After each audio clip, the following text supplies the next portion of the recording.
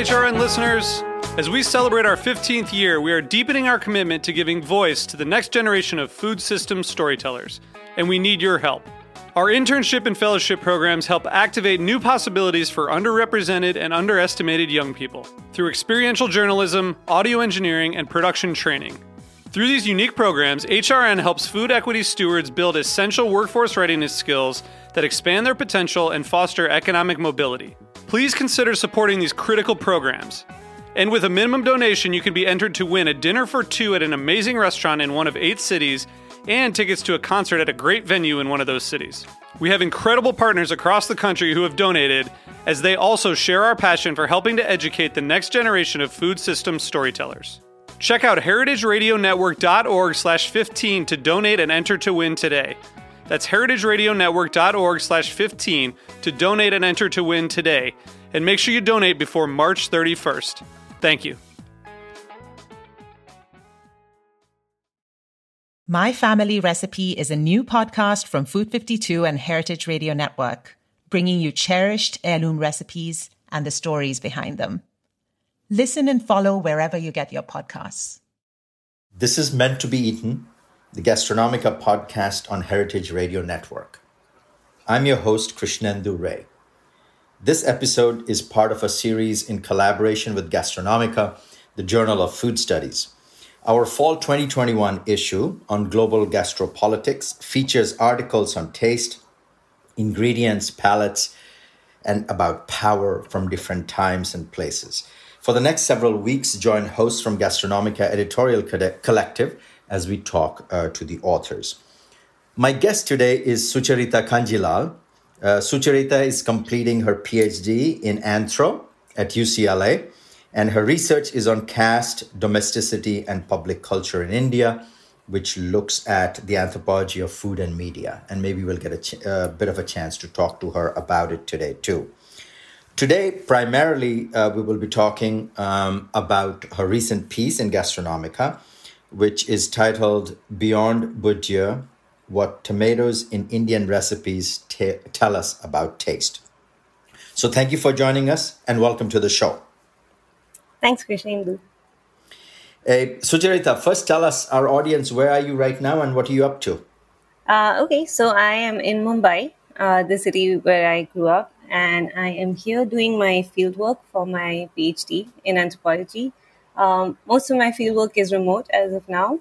As vaccination rates improve in India, I'll start to do in-person fieldwork again. But it's the fieldwork for my PhD dissertation, which is, as you described, about food and public cultures and domesticity, caste, religion in India. How are you doing the field work there right now? In some ways, remotely. What kind of work does it entail? Yeah. So the people that I follow as my interlocutors are participants in what they now call the creator economy. So it's bloggers, influencers, people who produce food media, and usually women, housewives who are producing a lot of food media in India right now. And so remote fieldwork for me, it's been quite lucky since my project was already digitally kind of located. And so I didn't have to change my methods too drastically. But remote fieldwork generally involves lurking in these online spaces in which all of these people interact, being in Zoom calls with them, being in their WhatsApp groups, being in online workshops and webinars, and at some point, eventually meeting them in person, being in their homes, in their kitchens. So that's what the fieldwork is going to be. But at the moment, it's all remote. I see. So you are going to get into their homes and look and cook with them and look at their cooking. I see. Absolutely. And right now, you're just looking at their kind of media representations of themselves and their cooking, right? In part, their representations, but also, I do talk to them a lot, and I talk to their friends and their family, and so it's more traditional ethnography in that sense. It's not an analysis of the texts they produce, but the context in which they're producing those texts. I see. Okay, so let's kind of dive in a little bit into your Gastronomica piece. To repeat, it's called Beyond Bourdieu, What Tomatoes in Indian Recipes Tell Us About Taste. A couple of things. In fact, let's start with that title. Why Beyond Bourdieu? Yeah. So the reason that I wrote this paper, and I think other graduate students will empathize, is that it was actually one of my qualifying examinations for my PhD. So it was essentially a lit review of something that was related to my topic. And I was doing a lot of reading on taste, which is a kind of central theme in anything that's food related, but also anything that's media related. And taste kind of brings the food and the media together in this beautiful way. And so I was doing a lot of reading on how people have come to understand taste. And I found often in food studies, especially, and in the anthropology of food, the conversation tends to begin and end in Bourdieu, and in the notion of taste being tied to your class position and reproducing that class position. And I just found, especially in this kind of very rhizomatic, very mixed group of interlocutors I have and the things that they talk about, that framework, while very generative for so many people, just didn't work in my case. It didn't go far enough, and it certainly was not able to capture the sense of flux that is so much a part of taste practices in India right now, in the digital kind of gastroscape, as I sometimes call it. And so I set out to see what else can be said or how else we can start to think about taste. And the paper that I wrote came out of that. Would it be right to say that in some ways you are saying Bourdieu is useful, but does not exhaust the kind of a Absolutely. theoretical aperture? I see. Absolutely. Good. Yes. And in terms of the rest of your title, which gives you a sense to the audience, most of the audience would not have read the piece. It's Tomatoes and Indian Recipes Tell Us About Taste. Why tomatoes and why Indian recipes? And what are you trying to do in that article in the terms of the relationship between the two? So the reason I chose these two seemingly disparate objects, one is a commodity and one is a kind of form or a textual form, was because I wanted to explore taste at those two different levels, one in terms of something that you might physically taste and another as a method of producing and reproducing and circulating taste. And so I use them as kind of empirical examples for what is in the paper. It starts out as a theoretical study, almost like a lit review, but I wanted to ground it in something that was very tangible. And some of the research that I've done before, and especially for my master's, was on the genealogy of recipe writing in India, starting from colonial cookbooks. Really, is when recipes started to be mass produced, and into the 20th century and the 21st century. So I had a lot of this material already in terms of what recipe books were saying. I had my own little archive of them, and I wanted to read them a little bit against the grain. So it's not necessarily a study of what every recipe book tells you about what people are eating at the time, but a very specific story that I was able to put together in tracing just a single commodity through those books, but also tracing those books themselves and to see how they changed and who was writing them and who was not writing them. And that's how I used the empirical material I had from, historical work I've done in the British Library, and combined it with this lit review I was doing for an exam to produce the paper that's in the journal now. Excellent. So let's give our audience a sense. When do tomatoes come to India, and how do they come to India? Right. So I think that this is a story that in fact has become fairly familiar to people who follow food. The story of new world versus old world crops, and it's a dazzling story to tell. Oh, this thing, chilies weren't even in Thailand till 500 years ago, and we expect all Thai food to be spicy, something like that. And so with tomatoes follow a similar story of a colonial crop, a crop that came from the Americas post Columbus. It travels to Europe, and then eventually comes to India. Some people think that it came to India in the 1600s with the Portuguese, but it really doesn't show up very much at all till about the 1800s and even the late 1800s as a regular crop.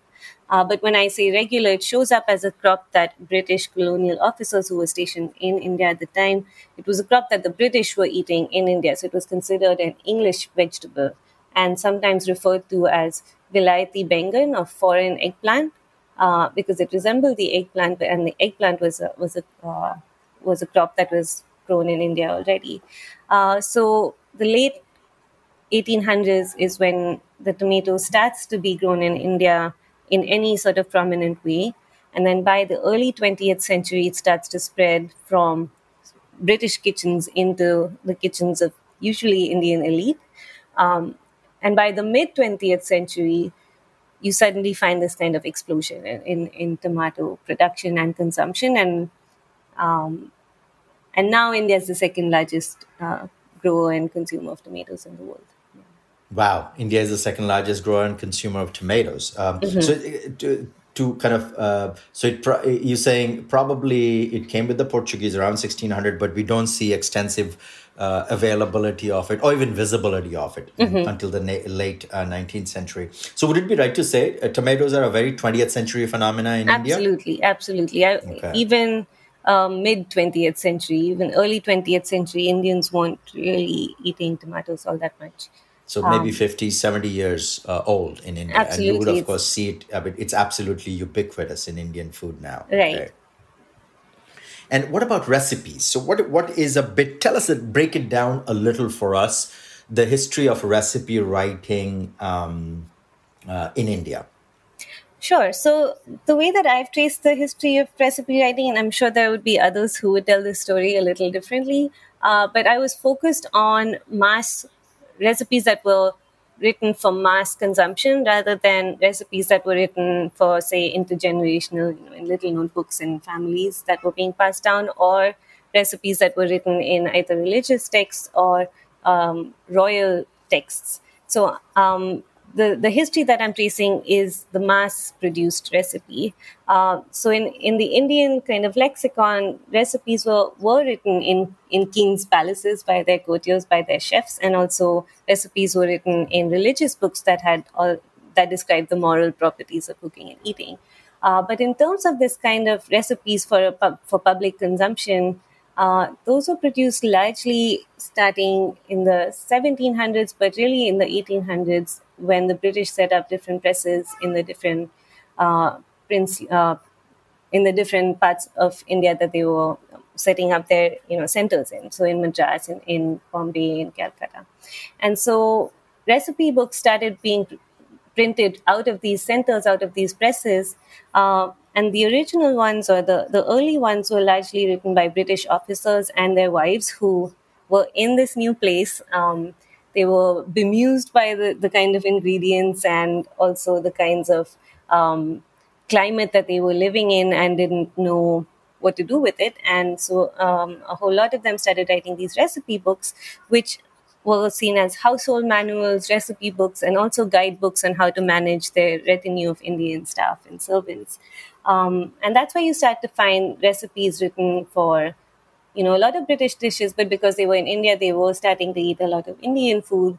And so you can see the kind of hybrid Indian, British ingredients, methods kind of melding together in these early books. And then once Indians started getting involved in these printing presses, Indians started writing recipes for themselves in this mass way from these presses, and then slowly from their vernacular presses, which were recipe books in, say, Tamil or Bengali or Gujarati, which were coming out as part of all of this literature that's produced in the kind of late 1900s, 1800s, late 1800s, which was also very much part of the anti-colonial effort. So as Indians start producing literature in local languages as part of a kind of nationalist awakening, alongside that and through that, they also start producing Indian recipes saying, this is the food of what we eat. And as I've written in the paper, the people writing these recipes, Indian recipes, at this time are usually the cultural elite, people with access to literacy. Recipes, of course, presume that you're literate, you can read and write. And they started out being upper caste men and then slowly upper caste women who again had access to schooling and education and writing. And then it starts to become more of a mass phenomenon by the 50s and 60s, where the gamut of recipe writers starts to expand, include more kinds of people. And then it from these vernacular recipe books, it becomes mass produced, published cookbooks in the 50s, 60s, 70s, and then you start to get the TV shows which are also about recipes, which you've written about, and then of course with the internet you have this real like explosion again of recipes now being produced by really anyone. So, right to say then that in terms of mass-produced recipes, separate from the royal and the religious form, and also intimate transmission of recipes within households, is quite substantially an Anglo practice Right. in the 19th century, and also masculine, right? Yeah, originally it was certainly a very masculine endeavor because the early recipe books and household manuals were really trying to espouse this kind of enlightenment value of domestic economy, uh, where it was essentially men instructing women on how to run a household in the most rational, scientific, economic way. And so, in that sense, these were texts that were being produced from a very particular slant of colonial thought. And then slowly women start writing these recipes too, and then they become an extremely feminized genre. When as soon as they start moving into women's magazines, they move into afternoon programming on TV, and then recipes become quite a feminized text, recipe books. But originally, they were mostly men who were essentially telling women what to do in the household. Yeah, is that surprising? Is that something? Of course, this is taking you out of your area of expertise, probably. Is that exceptional in terms of global comparative terms that men are writing, first British men and then Indian men by the end of the 19th century are writing these cookbooks? And in some ways, it becomes a site of contestation about the British imaginary of about India, and then partly, as you say, the Indian nationalist and anti-colonial kind of a sense. Is it exceptional that all these men are getting entangled in cooking? And presumably these men have probably not cooked themselves ever. Right. I think it's a fascinating question. I think Judith Walsh has a wonderful book called "What Women Learned When Men Gave Them Advice" on domesticity in colonial India. But I think it's a little bit surprising if you imagine that yes, men were probably not entering the kitchens themselves to cook. But it's less surprising when you think about all the kind of intimate practices that are part of the colonial project.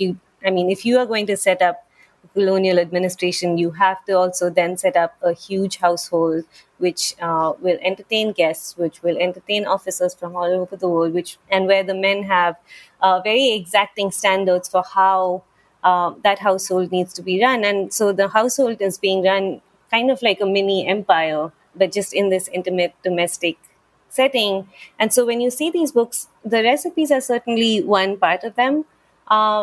But really, these are books about managing a staff. And so they have extensive pages on what to do with your cook, what to do with your butler, what to do with your cleaner, how much to pay them. There are books of accounts. There are books of monthly budgets on, what to spend on ingredients, what to spend on ironing. And so in terms of just how, instrumental and economically slanted they are, the kind of notion of a rational scientific man telling you how to run your household actually seems to fit fairly well in my experience of reading these books. And of course, the access to writing and accounting. And so in that sense, that kind of paradox, it coexists, of course, in this book, that there are men writing cookbooks. But when you think of them as manuals or advice books, then it's a little less surprising. I see. So it's in some ways manuals of economic management of households that in Right. some ways like disciplines like home economics later will try to Exactly. do at the end in the US, for instance, Right. at the end of the 19th and the early 20th century. Okay, fantastic. Hey, this is fascinating. We're going to take a short break and we'll be back in just a moment.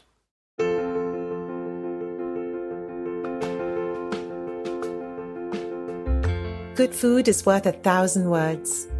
This is Aarti Menon, and I'm delighted to share a new podcast with you, My Family Recipe, from Food 52 and Heritage Radio Network. Adapted from Food 52's much-loved column of the same name, the My Family Recipe podcast will bring its pages to life. Each episode of My Family Recipe brings you a cherished heirloom recipe and the story behind it, from voices across the world of food. We'd open these tubs of dough and they would exhaust these incredible yeasty fumes, and it just smelled like nothing else. It was so intoxicating. I'll interview writers and chefs, parents and children about what's passed down along with the foods that we know and love. Chinese people aren't like born with a download on how to like velvet chicken. That's not something that just like comes to you.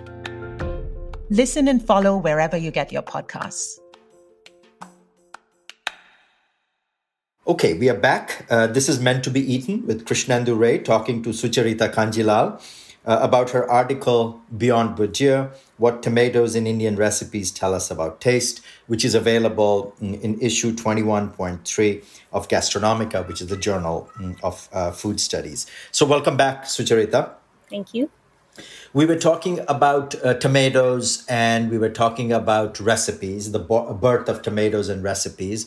And one of the things you pointed out is how tomatoes in parts of India, which has, of course, many languages, was called Vilaiti Bangan, right? Which is basically foreign eggplant. In fact, that stimulated my mother tongue is Odia. My Odia grandmother used to call, in fact, she died at the age of 100. She used to call them Bilaiti Baigona, which is the Odia version of it. And this is also, which of course is linked also to this word Vilaiti I think has a Persianate origin, which is an interesting story, right? In India, how Sanskrit gets superimposed with Persian, which gets superimposed with English in terms of elite cosmopolitan languages. And I think it is Sanjay Subramaniam somewhere, he talks about Persianization of the Bay of Bengal. So the amount of Persian words, and this kind of a classification of Vilaiti. Vilaiti means, of course, foreign, looking at it from the east coast of India. Your piece really stimulated the stories of my two grandmothers, my Odia grandmother and my Bengali grandmother, and their languages from a small town in Odisha called Balasore, which is about, 200 kilometers south of Kolkata. So anyway, I just wanted to underline that your article is kind of stimulated for me this kind of re-memory of my grandmother's language. Right. It's interesting because I've heard that story now from a few other people who read the article, some of my friends that I told about it, where it's a kind of memory that's just out of reach, but also always slightly available, because people of my generation who are also extremely interested in food might not have known that story specifically, but then they'll say, when I think about it, on religious days, my grandmother doesn't use tomatoes in cooking. And I wonder if this is why. In the religious ritual, they're often potatoes are excluded, tomatoes are excluded, chilies are excluded, and you will see that kind of that memory of how societies remember in their ritualized, in some ways, I would say ritualized sedimentation almost of generations of stuff. Absolutely fascinating. Hey, in terms of these two things now we have some sense of when tomatoes are coming in, how they're coming in, the class structure of it. We have some sense of recipe writing, gender, in some ways governmentality of the household economy. Now, how do you bring these two things together in the article, and what is, for our audience, some of the most interesting things to take away from this, say, instance of a history of the use of tomato in Indian food and or the history of recipes? What might be the relationship between the two, and what is the best way to illuminate some of that? Yeah, so I think in terms of the article, there's the question of method. Of course, I use recipes to trace the history of the popular use of tomatoes. So when I'm making a kind of historical argument, the recipes and the recipe books are my archival material, which I'm drawing on. But conversely, when you think about how recent both of these things are, and they come out of very similar projects, they both come out of the project of colonialism, the project of certain colonial technologies. For the recipe book, it's the printing press coming to India. For the tomatoes, it's agricultural sciences and agricultural technology that makes the tomato a very viable crop in this particular set of geographies. So what they have in common is both the colonial project and the kind of practices and technologies that the colonial project makes possible, and also the kind of hybridization or the borrowing and sharing. So tomatoes get incorporated into what one would think of as very Indian dishes like dals or like sour curries, and recipes get incorporated into a very into logics of cooking that already existed. So it's something that gets adopted in a new place, and that's why the change in taste and the beyond Bourdieu became important to me, because what Bourdieu doesn't answer well for me is how do tastes change. He answers extremely well why people use high taste or discourses of high taste to, show their class status, to show off their eliteness, their cultural capital. But he's not really able to explain to me what happens when a new taste comes to town and why do people adopt it. And the question of recipes and tomatoes to me were intertwined in a way that they answer that question well. So they do tell us when a new taste-making object comes into a different geography, a different set of cultures, and gets taken up, in this case, colonialism, colonial practices. At the same time, when you get to the mid-20th century, both tomatoes and recipes really take off from extremely elite projects or objects of consumption to more middle class, more mass objects of consumption. And that, of course, in my analysis, is tied to the post-colonial Indian state and what it was doing with agriculture, what it was doing with, promoting a kind of vitamin-rich diet, which tomatoes, are full of, but also with promoting new forms of kind of nationalist cultural products, which is recipe books and cookbooks. And of course, the anthropologist Arjuna Padarai has a wonderful essay about nationalism and post-colonialism and the Indian cookbook and the creation of a cuisine.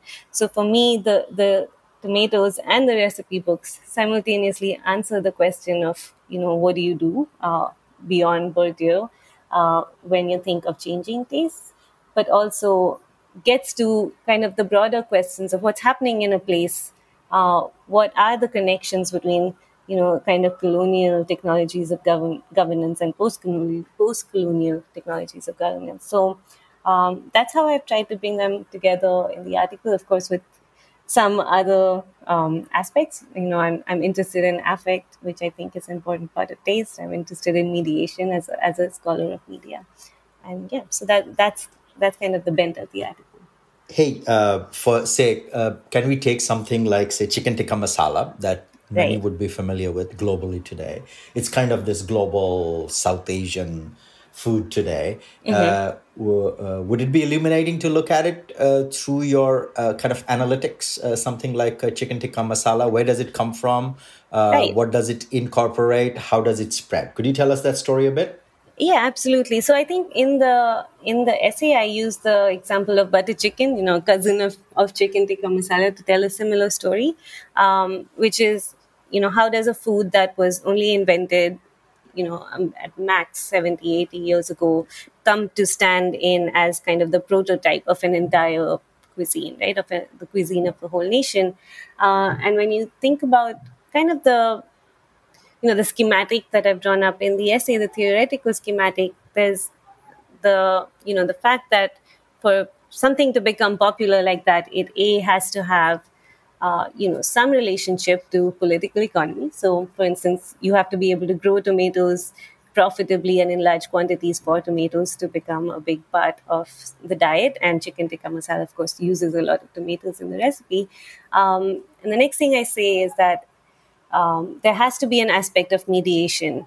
So there has to be some way for that kind of new taste to be mediated across a large population. It can't just be, the one food nerd gourmand somewhere who's discovered an ingredient and is eating it by themselves. There has to be kind of mass mediation of that thing. So with chicken tikka masala, of course, it's the setting up of all of these restaurants with chicken tikka masala in England, but in India, with butter chicken, it's the setting up of this one restaurant in Delhi that becomes very popular for its butter chicken recipe, and by word of mouth, that kind of recipe goes out, and people start making Hey, these what is tomatoes. that? Name that Oh, restaurant. that restaurant in popular histories, and these are always contested. So I just want to preface that by saying that. But this restaurant's called Moti Mahal. It's in Delhi, New Delhi.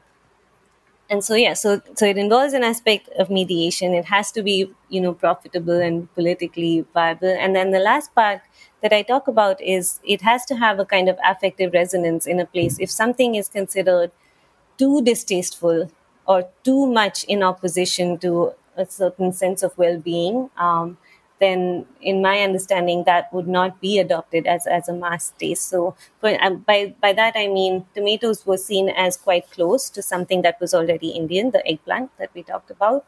At the same time, because it's vegetarian, it was not likely to offend caste sensibilities, which determine so much what people eat and don't eat, or are allowed to eat and not allowed to eat.